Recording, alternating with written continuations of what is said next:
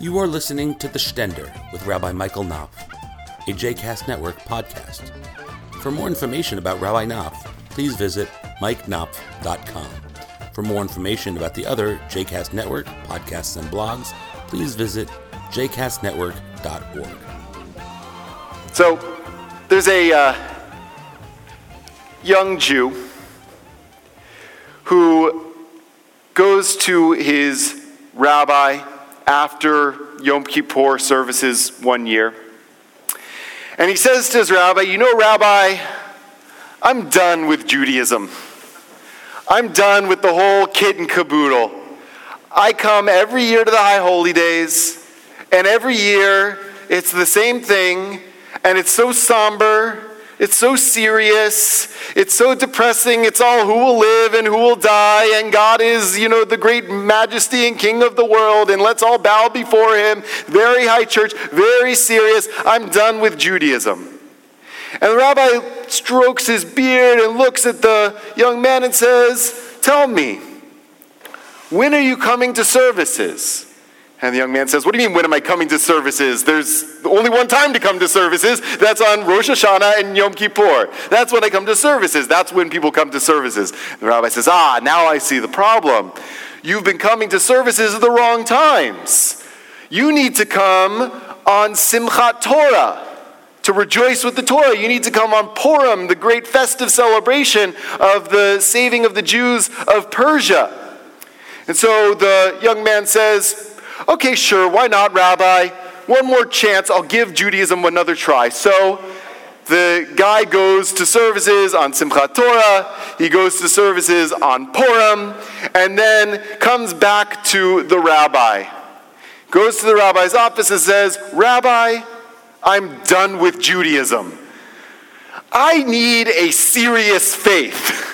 And Judaism is just too silly and celebratory, too much dancing. It's not serious enough for me." Okay, you guys didn't like that joke. Okay, so here, how about this one? What's brown and sticky? A stick. There you go. Okay. So the joke is, of course, a little bit hyperbolic, of course. But it probably represents, in some way, the relationship that many of us have with Judaism. In that we have a sense intellectually of what Judaism is supposed to teach. We have a sense of what Judaism is all about. We have a sense of what's in the Torah. We have a sense of what the rabbis say. But few of us are very actively involved or actively engaged in our Jewish lives. Very few of us are actively participating in regular Jewish practices, regular Jewish rituals, regular Jewish study. And there is a difference between the theory of Judaism and the practice of Judaism. And so much of the theory of Judaism cannot be learned, it turns out, without the practice of Judaism. So in our Torah portion this morning, there is this enigmatic line. It says, "Hanistarot l'Adonai Eloheinu v'haniglot lanu uvanenu ad olam la'asot et kol hadivrei haTorah hazot," which is enigmatic in the sense that we don't know exactly what it means or what it's trying to communicate, but a literal translation would sound something like this: "The secret things are for the Lord our God, and the revealed things are for us and our children forever to observe all of the words of this Torah, all of the words of this teaching." And various commentators over the years have translated this and interpreted this in different ways. I was struck when Beth was speaking to Jacob that a very strong message of what Beth was saying of how we should do good even when it's not revealed to others is still very important, and maybe even more important. And that is, I think, one way of reading that passage, that the secret things are for the Lord our God, the revealed things are for all of us, so we can do good things in public. But we should not forget that we can continue to do good for ourselves and others in private, because indeed we are never in private. So that's one way of looking at it. But there's a lot of ways of looking at it, and if you look carefully, either in your Chumash, your book with a printed version of the Torah, or in the Torah scroll that we saw being read from before, you'll notice that there are dots above that passage in the Torah.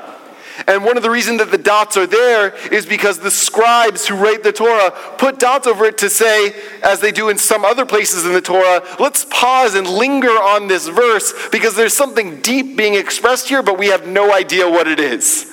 We have no idea what it is. So one Hasidic commentary that I read this week that I absolutely loved, interpreted that verse in the following way: that there are secrets, deep meanings of the Torah. That's the Nistarot L'Adonai Eloheinu. There are secret things of the Lord our God. There are secrets, holy, powerful, moving, inspiring secrets in the Torah. But haniglot lanu uvanenu arolam la'asot et kol divrei haTorah hazot.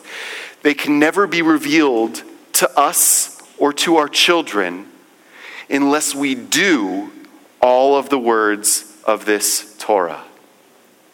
In education, we call this experiential education. That part of the way we learn, part of the most powerful way we learn, is by doing.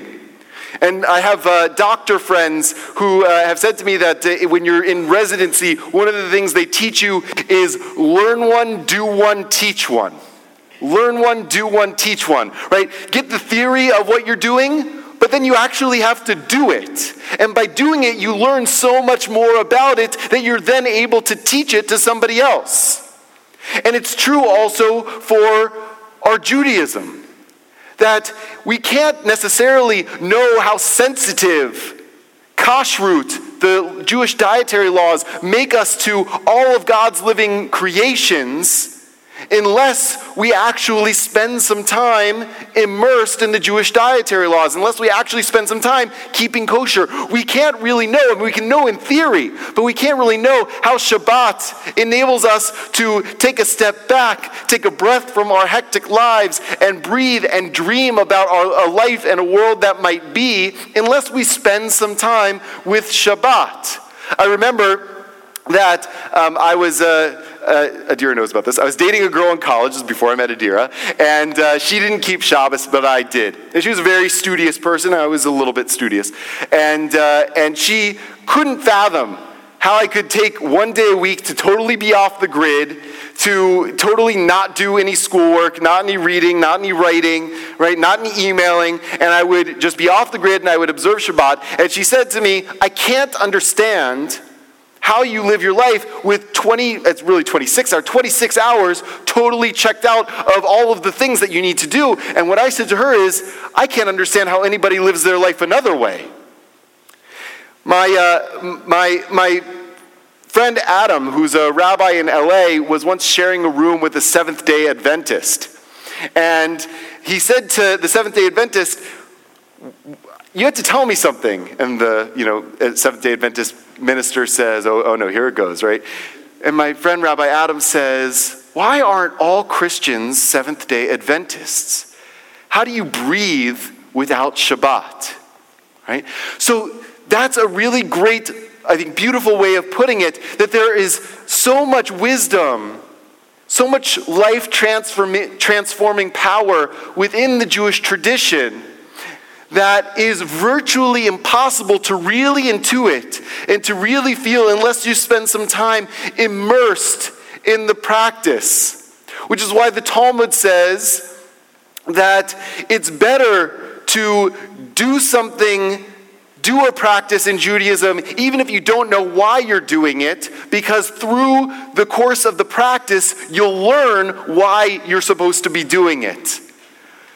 Lo litoch lishma ba lishma. If you do a practice not for its own sake, eventually you'll do it for its own sake. Eventually you'll do it for its reason. Because the reason becomes apparent the more we do it. The more we are immersed in it.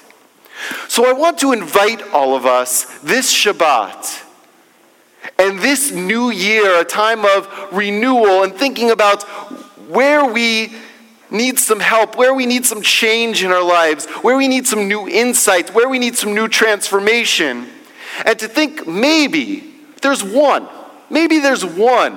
new practice. Maybe it's a Jewish practice. Maybe we're not Jewish and we want to take on some other kind of practice from a wisdom tradition that might be a tool to help us get new insight and inspiration and transformation in our lives. But the truth of the matter is that there is very little that we will be able to get from the theory. We have to first take what Rabbi Abraham Joshua Heschel calls a leap of action. Not a leap of faith, a leap of action. To take on the practice, and from the practice, learn the theory. My teacher, Rabbi Erwin Kula, calls the commandments of the Jewish tradition tools, technologies that are meant to communicate spiritual ancient wisdom and to be technologies for making our lives better, for helping human beings flourish. So each Jewish practice is a technology, is a tool to helping us flourish. But as anybody who's ever done any housework knows, any yard work knows, any craftsmanship knows, you can't know how the tool works or what the tool does or whether the tool works for you unless you pick it up and try to use it.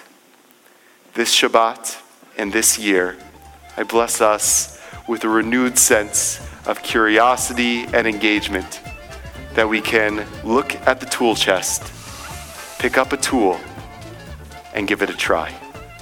Shabbat Shalom.